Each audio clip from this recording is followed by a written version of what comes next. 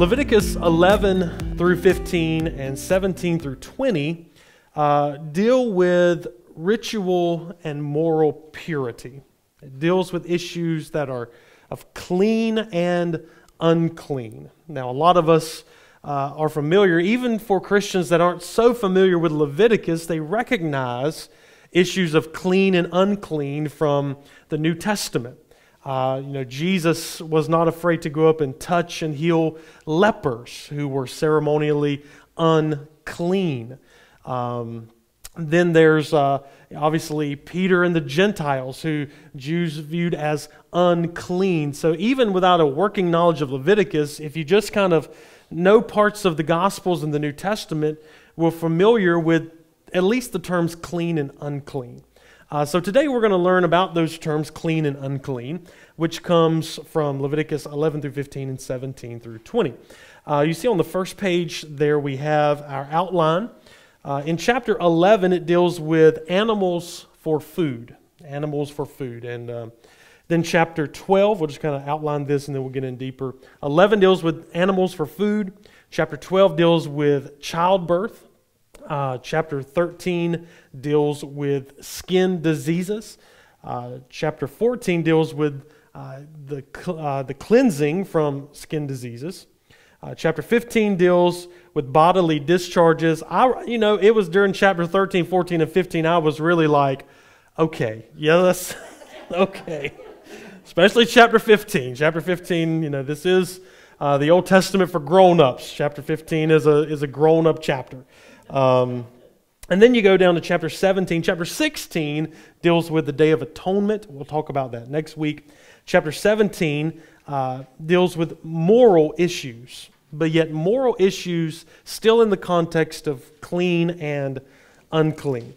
So chapter 17 deals with eating meat and blood, and drinking that. Chapter 18 deals with illicit sexual unions. Chapter 19 deals with a whole list of ceremonial and ethical laws, maybe kind of a summary of some things that we've talked about, but with some additions in there as well. And then chapter 20 deals with the punishments, basically going back to chapter 18. What happens when people give into the illicit sexual unions and some of the other issues that are mentioned in chapter 17 and 18. So these two divisions, ritual impurity and purity, and then moral purity and purity are what we're talking about today. So let's talk about kind of the meanings of clean and unclean. Chapters 11 through 15, this is on the back of page 1. Chapters 11 through 15 are laws concerning the distinction between what is clean and what is unclean. They deal with practical, everyday issues in ancient life. We just outlined some of those: foods, childbirth, skin and fungus diseases, bodily discharges. Impurity and uncleanness, especially looking at the first half, the ritual purity, is not in itself sinful. If you had a skin disease, that didn't necessarily mean you were sinful. It just meant you were unclean, and you had to take some time. You had to take the precautions. You had to go through the process of getting clean again. But as long as you were unclean, you could not participate in the worship of the community. You could not come into the tabernacle. You could not come and bring sacrifices. You had to stay away. So that deals, again, mostly with the coming into contact with bodily fluids, touching dead things, skin diseases, things of that nature. You were unclean, not necessarily sinful, but you just had to go through a purification process in order to come back into the life of the worshiping community. So it's not in itself a sinful state, but it renders a person unfit to approach the altar. Purity is of great concern for priests. Moreover, the people as a whole are expected to aspire to purity. We looked at that last week. There's a level of purity for the people. Then there's a level of purity for the priests. Then there's a greater level of purity for the high priest. Some defilement is unavoidable, but it can be removed by ritual action. And some of these laws have, as we said here, baffled interpreters for many years. Why exactly are these laws, some of these laws, the way that they are? And there's been several reasons given for some of those things. There are 4 that I've listed here at the bottom of why certain foods or physical activities cause uncleanness. And these are some of the explanations people have been given. Some are better than others. The first one, a lot of people just said, well, this is God's law. God gave it to them, so there's no reason to question it. This is what God said. It was a test of Israel's obedience to God. So number 1, the division in the clean and unclean was arbitrary, given to Israelites to test their obedience to God.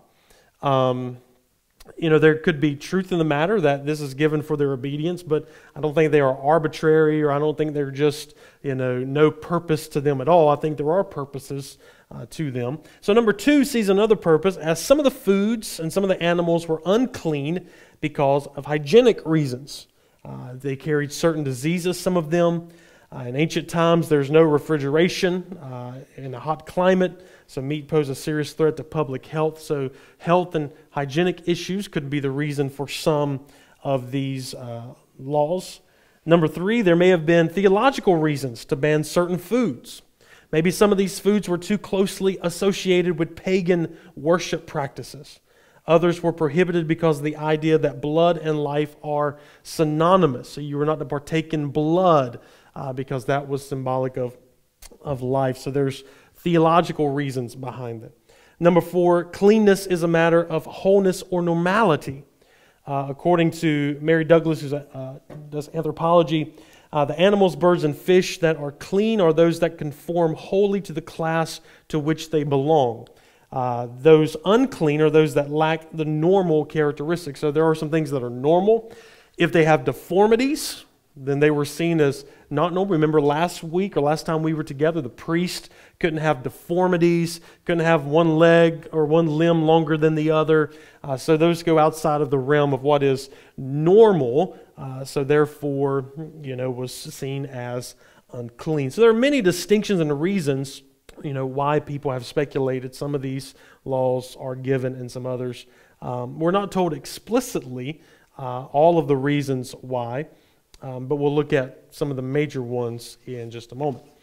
So on page number 2, as we get into the chapters themselves, let's kind of break down each chapter itself. First of all, beginning with chapter 11 in Leviticus. And chapter 11 deals with the clean and the unclean animals. And there are a lot of guidelines to go by to tell what animals are clean and what animals are unclean. First of all, there are 4 categories. There are animals that come that are on the land animals. There are those animals that are in the waters. These would be fish, etc. Then there are birds, those of the air. And then there are insects. So if you're looking for some insects to eat, this will tell you what kind of insects you can go out and eat. So these are the 4 categories: the land, the waters, the air, and the insects. The most famous purity laws set up categories in the animal realm. These laws are central to a kosher practice. So there were certain things Jews did not eat. The biggest one being, pork or from a pig. And Orthodox Jews continue to keep these as they avoid not only eating but even touching non-kosher meats.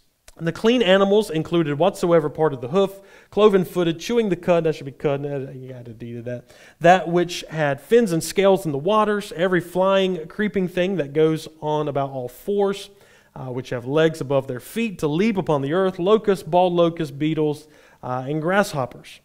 Unclean animals, camels, hares, swine, those that did not have scales and fins in the waters, the eagle, osprey, vulture, kite, raven, owl, nighthawk, etc.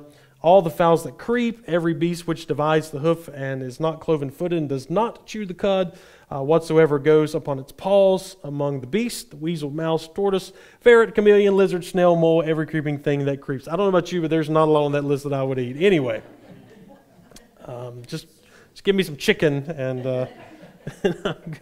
can't even get chicken nowadays. So talking about the clean and unclean animals, I'll give you a couple of handy-dandy charts. So if you want to go over to the next page, if you worked in business or come up with a business plan or a business plan, you might be familiar with flow charts. Are you familiar with flowcharts? Well, I've given you a couple of flowcharts. One that deals with the animals, one that deals with the skin diseases. So on the page that has all the shapes on it. First of all, you can tell the animals of the air.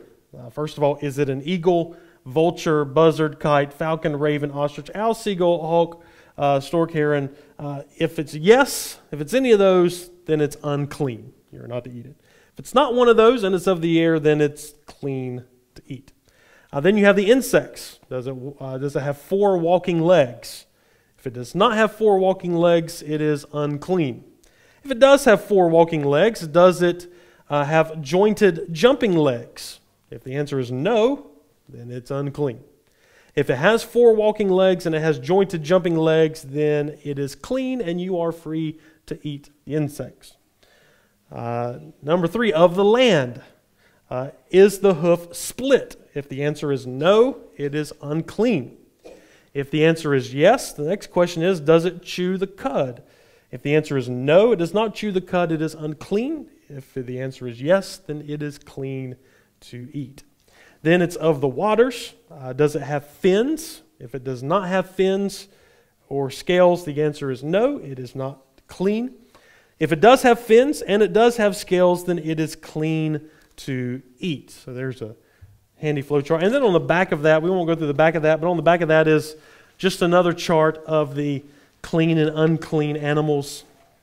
I may have to get a magnifying glass to look at some of these words, but that's just your clean versus unclean animals, insects, land animals, water animals, flying animals there as well.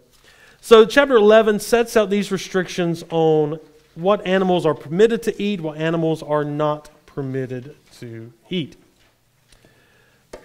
When you go into Leviticus chapter 12, Leviticus chapter 12 discusses the impurity caused by childbirth. It deals specifically with issues of childbirth and also menstruation. A woman who bears a male child is ceremonially unclean for 7 days, and her time of blood purification is 30 days. A male child must be circumcised on the 8th day. A woman is impure for double that length of time if she gives birth to a female. Don't know why she's impure for a double length of time for a female, but that's what Leviticus chapter 12 lays out. She must not touch anything holy or come into the sanctuary until the days of her purification are completed. After childbirth, she must bring a 1-year-old lamb for a burnt offering and a pigeon or turtle dove for a sin offering. And when her days of purification are completed, when she brings her offerings, then she will be determined clean. When you go into chapters 13 and 14, this deals with clean and unclean regarding various skin diseases who were determined unclean because of various skin diseases. Normally, a priest examined someone who had recovered from a skin disease, and if appeared healthy and whole, the priest pronounced him clean. Priests may be called on to pronounce whether the condition is clean or not, but they have no ability to cure the complaints. They couldn't cure the people themselves. All they could do was inspect the skin disease to see if the person had become clean or not. So they act more like health inspectors than doctors. The traditional translation, if you have some translations, they'll go into chapter 13 as defining these skin diseases as leprosy. But a couple of things about defining it as leprosy is, since leprosy had not arrived in this area in these times, it's not in the Middle East or Old Testament times. It does not spontaneously clear up as some of these conditions do. Some of these skin conditions, you wait a few days and they clear up on their own. Leprosy does not do that.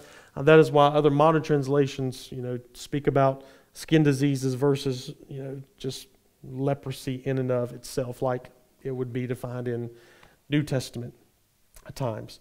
Although disease in question may just be eczema, in some cases it is treated very severely. Peeling raw skin is not perfect life. So it is understandable why it is regarded as unclean. So skin clean, skin condition, rashes, so forth and so on, not normal, unclean. So you had to go through that process. Fungus rotting away a fabric or plaster mildew is suggestive of death and therefore counts as unclean. So chapter 13 gives you all the unclean. Now, if you'll look on the very last page that we have here, we have another handy flow chart to determine your skin disease. So before there was WebMD, there was Leviticus chapter 13. So this flow chart on the back is for these various skin diseases. And you see there are sores, boils, burns, sores on the head or the chin, white spots, and baldness. I love the baldness. Reddish white sore on the head. Yes, if you have reddish white sores, then you are unclean. Not the person is just bald. Clean.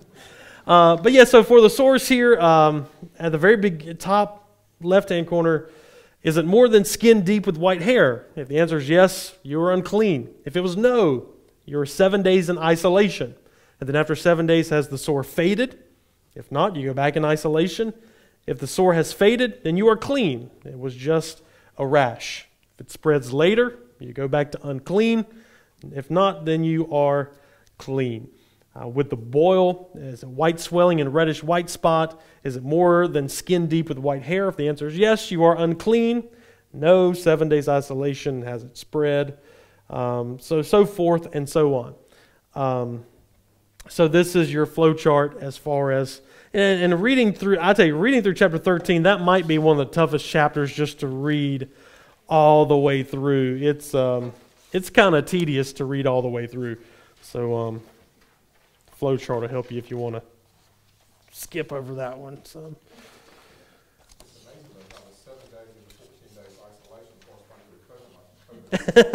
Right. That is true. We all know about being in isolation because of that.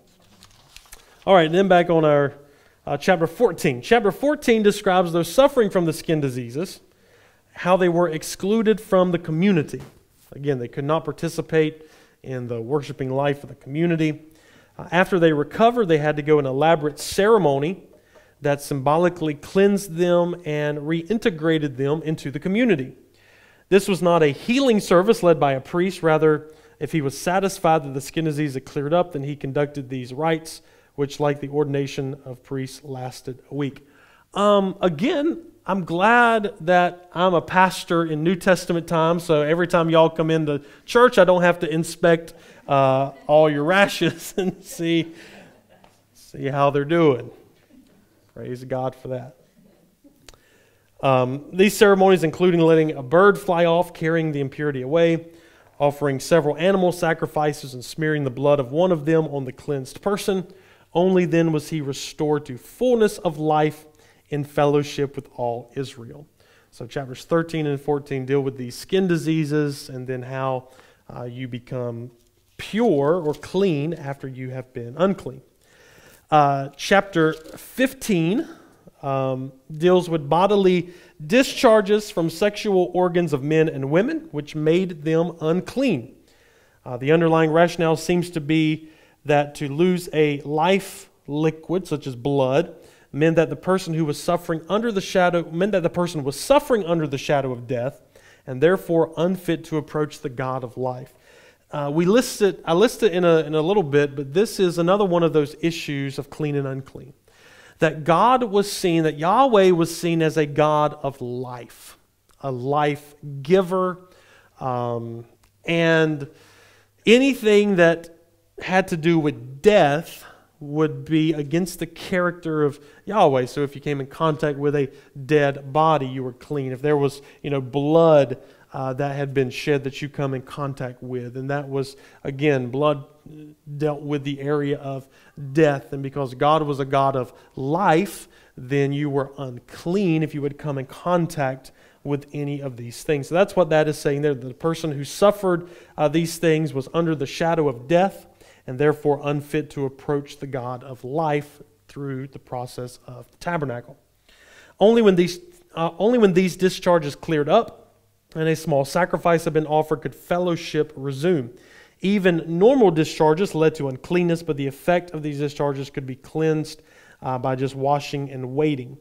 Their importance for Israel is underlying in verse 31, which says, "Thus you shall keep the people of Israel separate from their uncleanness, lest they die by defiling my tabernacle." So the undergirding is God is holy. He's the God of life. He is pure. So anything that is not holy and pure and clean cannot approach God's presence. That's why if you were unclean, you had to stay away. Because, again, God is a God of purity and holiness and life. So that is your ritual sacrifices. Kind of flew through those, but, it is what it is. Your animals for food, your skin diseases, bodily discharges, what is clean, what is unclean. If you become unclean through disease or discharges or coming in contact, what do you do to get clean, that you may rejoin the worshiping community, approach God, and participate in worship. Then we travel on over to chapter 17. And chapter 17 still kind of deals with issues of clean and unclean, but they are more severe. These would be characterized as issues that become sinful. Because some of these have to do with worshiping other gods or sacrificing to other gods, sexual impurity, some of the commandments, keeping the Sabbath day, honoring your parents, not murdering. Some of those are repeated in these chapters.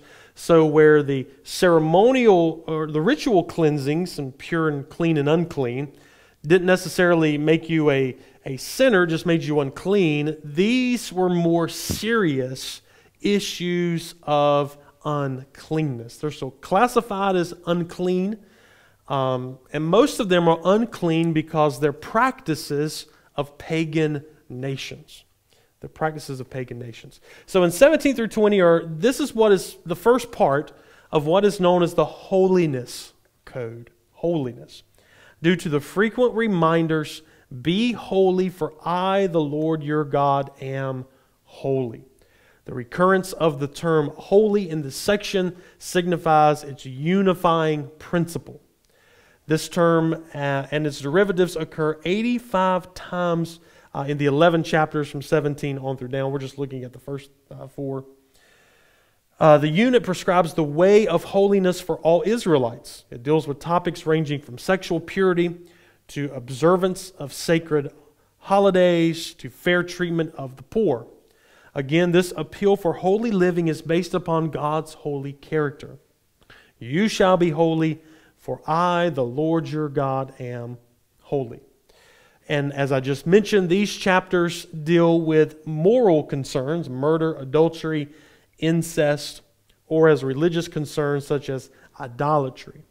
So while they are moral concerns, they're also issues of uncleanness.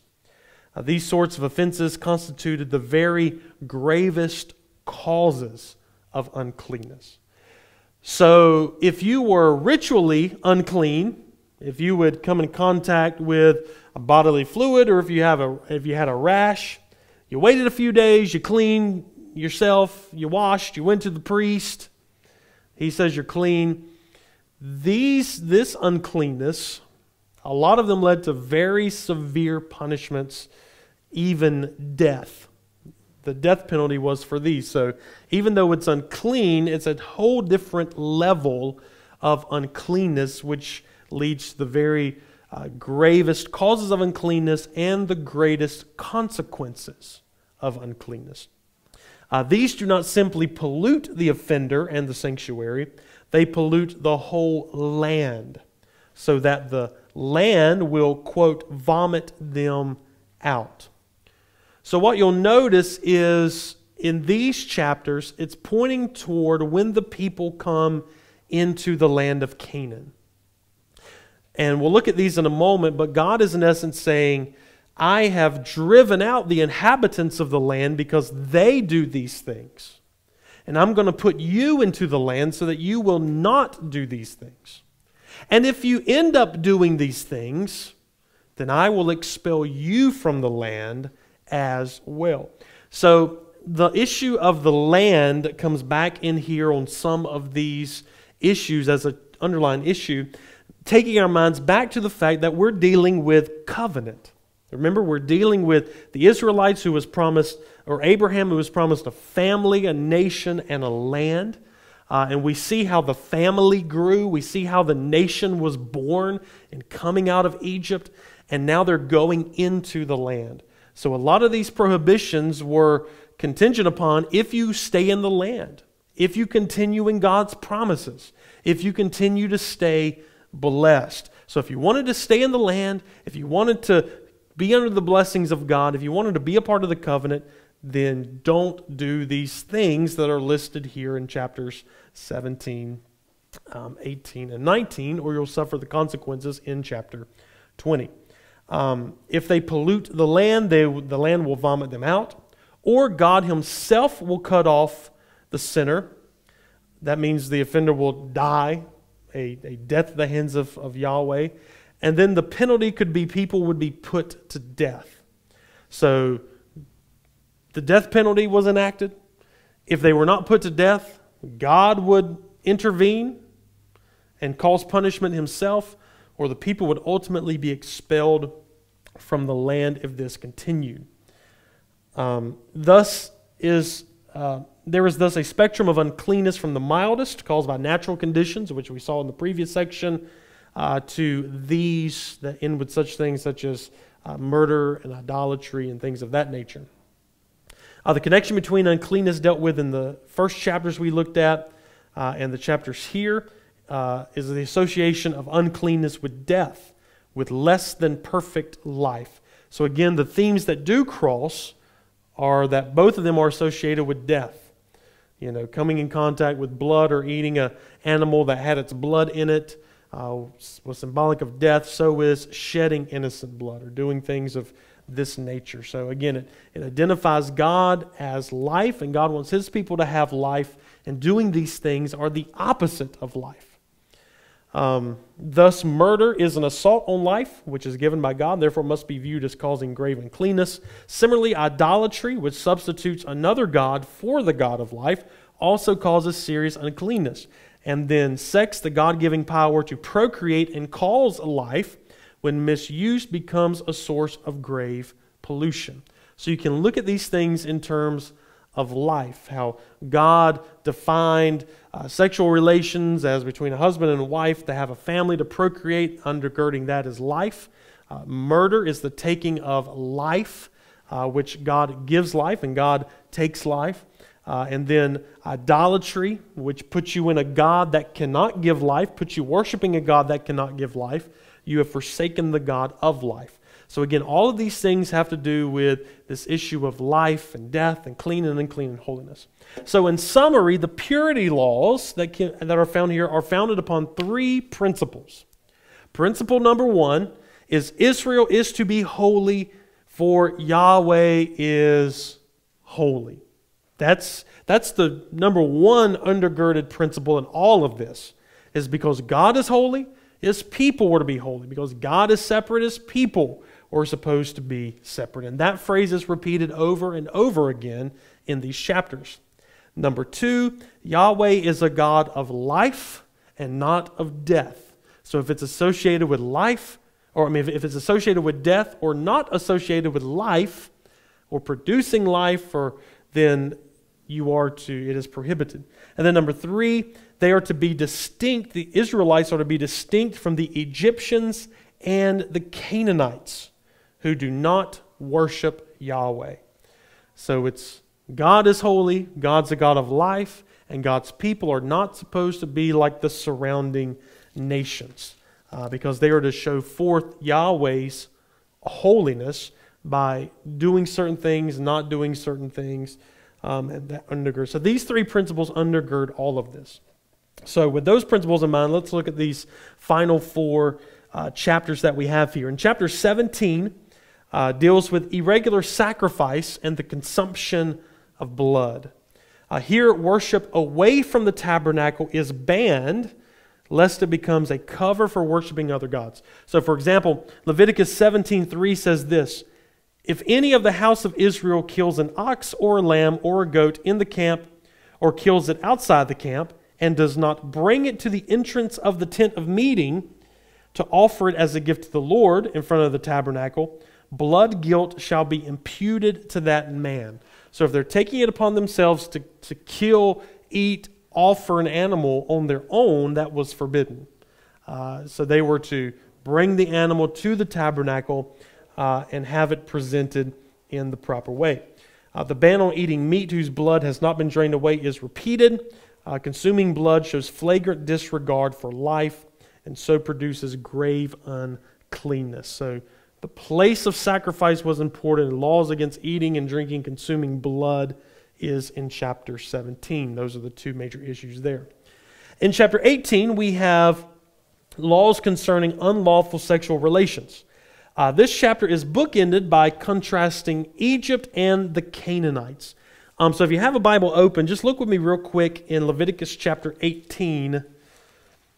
First, I want to look at verse number 3. Leviticus 18:3 says this,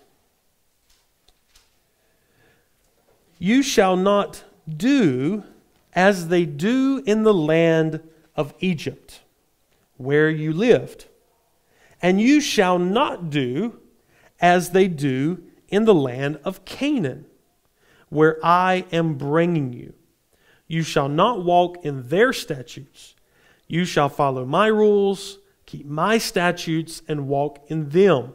I am Yahweh your God. I am the Lord your God. So this is the first when you begin this chapter, you shall not do like they did in the land of Egypt, and you shall not do as they do in the land of Canaan. You shall not do as where you've been, and you shall not do as the people to where you are going in the land of Canaan. And then it goes on to give these laws about sexual relations. Then notice in verse 27.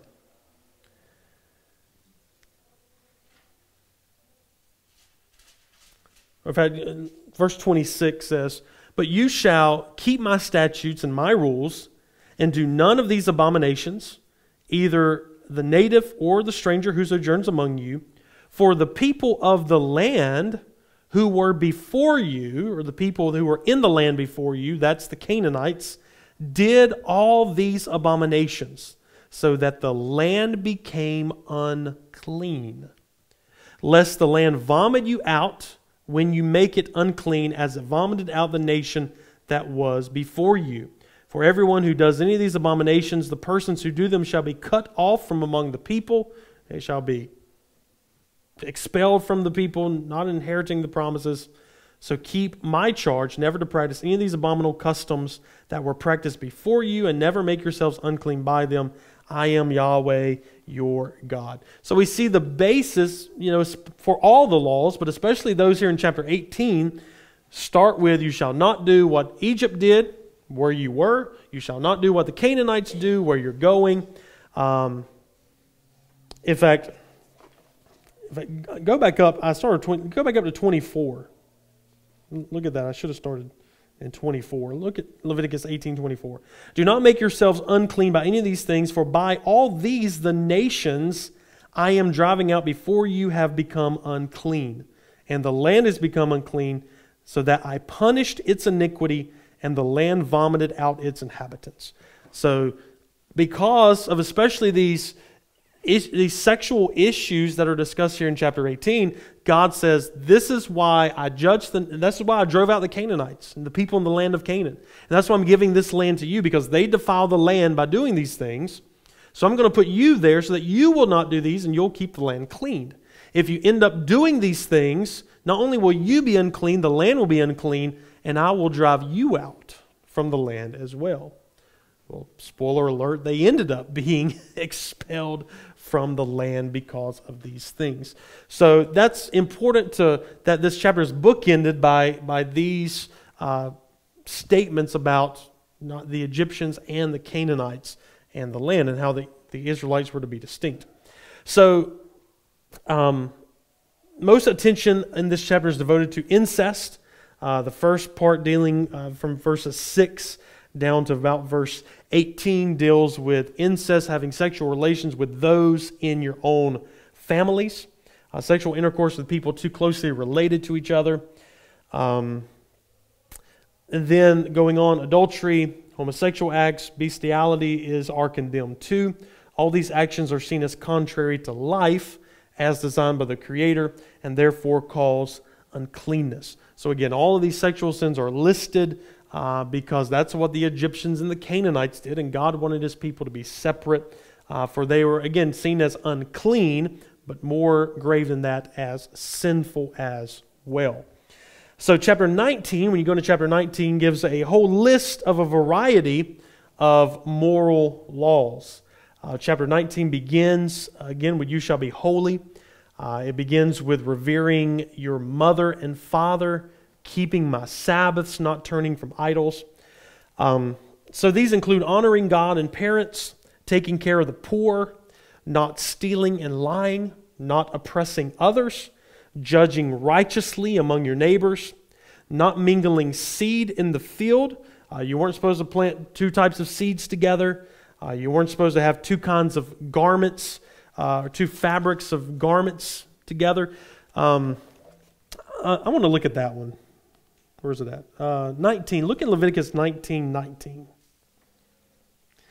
Because this is one of those things that people, often talk about when they talk about the law.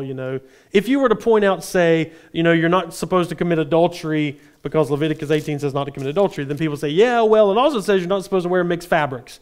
Look at verse 19. Verse 19 of Leviticus 19 says, you shall keep my statutes. You shall not let your cattle breed with a different kind. You shall not sow your field with two kinds of seed, nor wear a garment of cloth made with two different kinds of material. Now I would ask the question, what have we just talked about in chapter 18? We book into chapter 18 with not being like the Canaanites, not being like the Egyptians, not mingling with these foreign nations that serve foreign gods. And so even in their own law, does God just get angry with people who wear two different kinds of fabric? Well, I hope not. I'm wearing two different kinds of fabric, right now.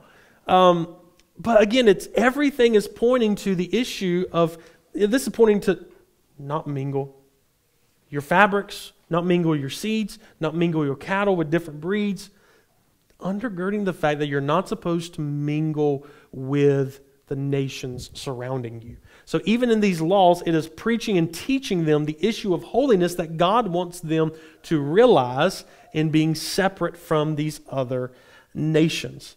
So again, there's a purpose behind all of that. So garments, not having sexual relations with slaves, not eating blood or using enchantments, not cutting your hair or your beard like the other nations, not cutting or printing on your flesh for the dead like the other nations did, not prostituting your daughter like the other nations did, honoring the Sabbath, not regarding familiar spirits like other nations did, honoring the aged, the older in the community, loving the strangers and sojourners in the land. So there's a whole heap and a list of laws that are here. That's kind of undergirding and summarizing everything that we have talked about. Again, and the underlying is the three things: God is holy, God's a God of life, not death, and you're not supposed to be like the other nations around you. You're supposed to be separate so that they can be a light to those nations. So that's your moral principles. So when you look at 17, 18, and 19, you find the moral uncleanness that you're supposed to stay away from. Chapters 11 through 15 deal with the ritual uncleanness. Then when you come to chapter 20 deals with punishments. Specifically, there are punishments for child sacrifice, and there are punishments for the sexual immoral. In chapter 20, verse number 2, it says, say to the people of Israel, any one of the people of Israel or the strangers who sojourn in Israel who gives any of his children to Molech shall be put to death. The people of the land shall stone him with stones. I myself will set my face against the man and will cut him off among the people.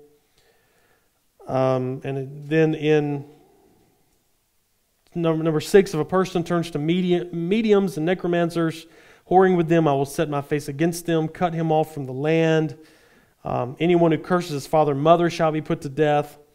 Then chapter 10 deals with the punishments for sexual immorality.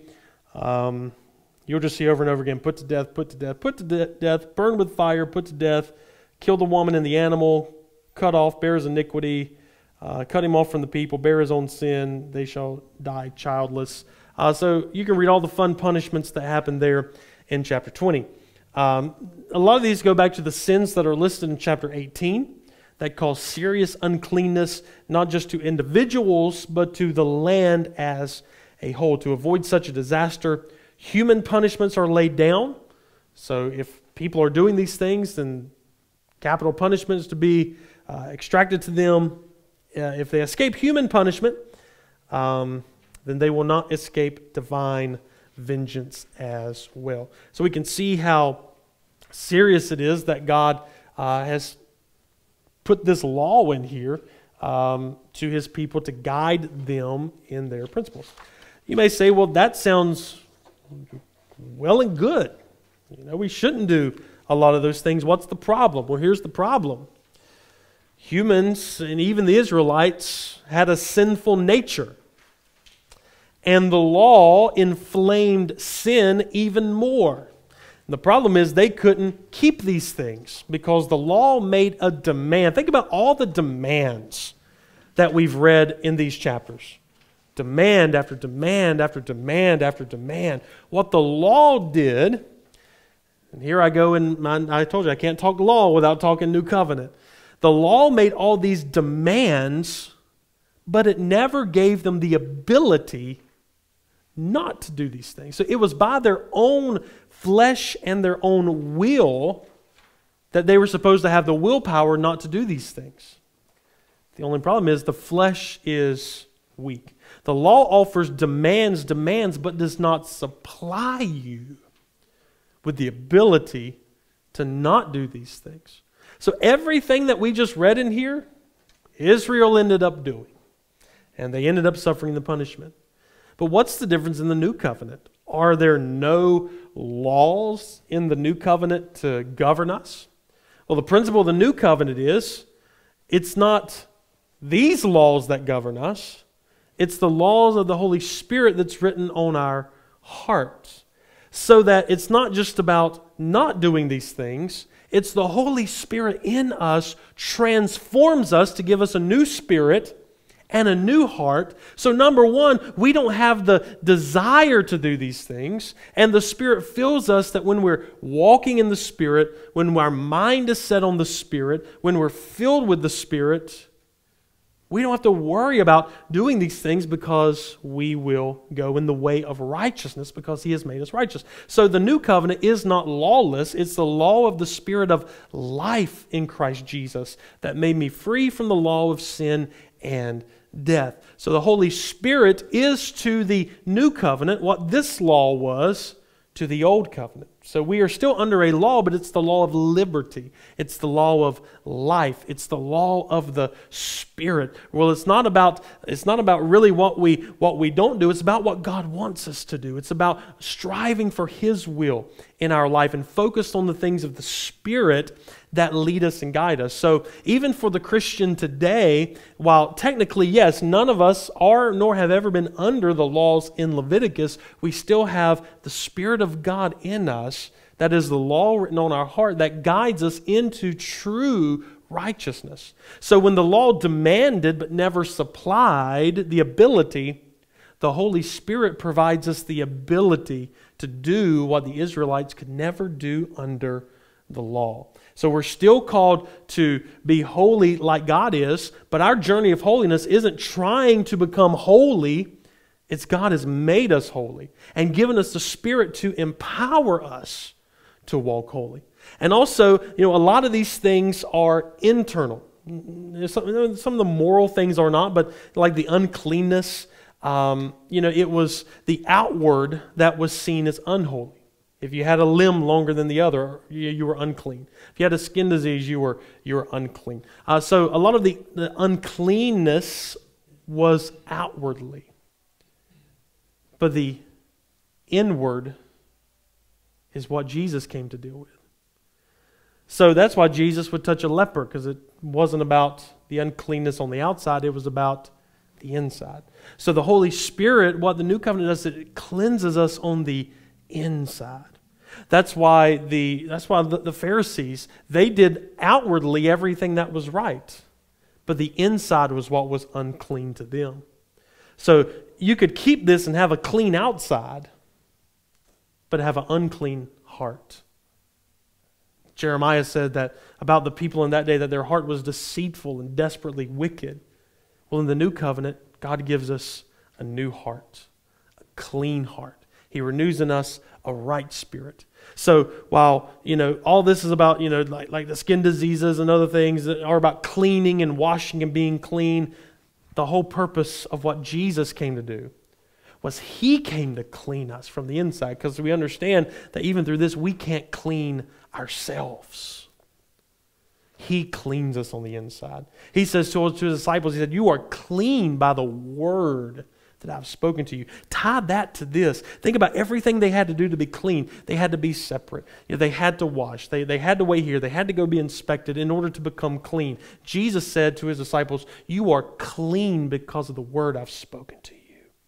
Jesus said, I've done what Leviticus was trying to get you to do. I have done for you. So He's made us clean from the inside out. That's what's so glorious about the New Covenant. While the Old Covenant had glory and Moses had glory, it does not compare at all with what Jesus has done for us. So again, we could still see this as striving, trying to become clean enough, trying to overcome the flesh, when in reality, in the New Covenant, it's submitting to what Jesus has already done. He cleans us. He purifies us. He's put in us a new spirit. He's put in us a new heart. He causes us to walk in the ways of life. The law of the Spirit of life in Christ Jesus will lead us away from the death that we find here and will bring us into an abundant life in Him. That's the covenant that we have with Jesus. So, while you're reading Leviticus, you're thinking, wow, this is a lot of stuff. In the minds of a Christian, just raise your hands and thank God. God, I'm glad that you have made me clean. You have cleansed me. You have cleansed me. And, it's that vision with Peter, as they still viewed others as unclean. God said, don't call unclean anymore what I have cleaned. What I call clean, don't call unclean anymore.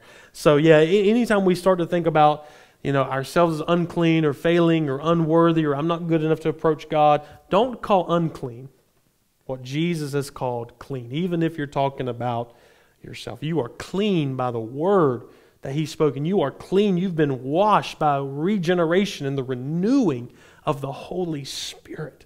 So that's why Leviticus is important, to establish that foundation, and then it's important to bring over what Jesus has done in His purifying and cleansing act.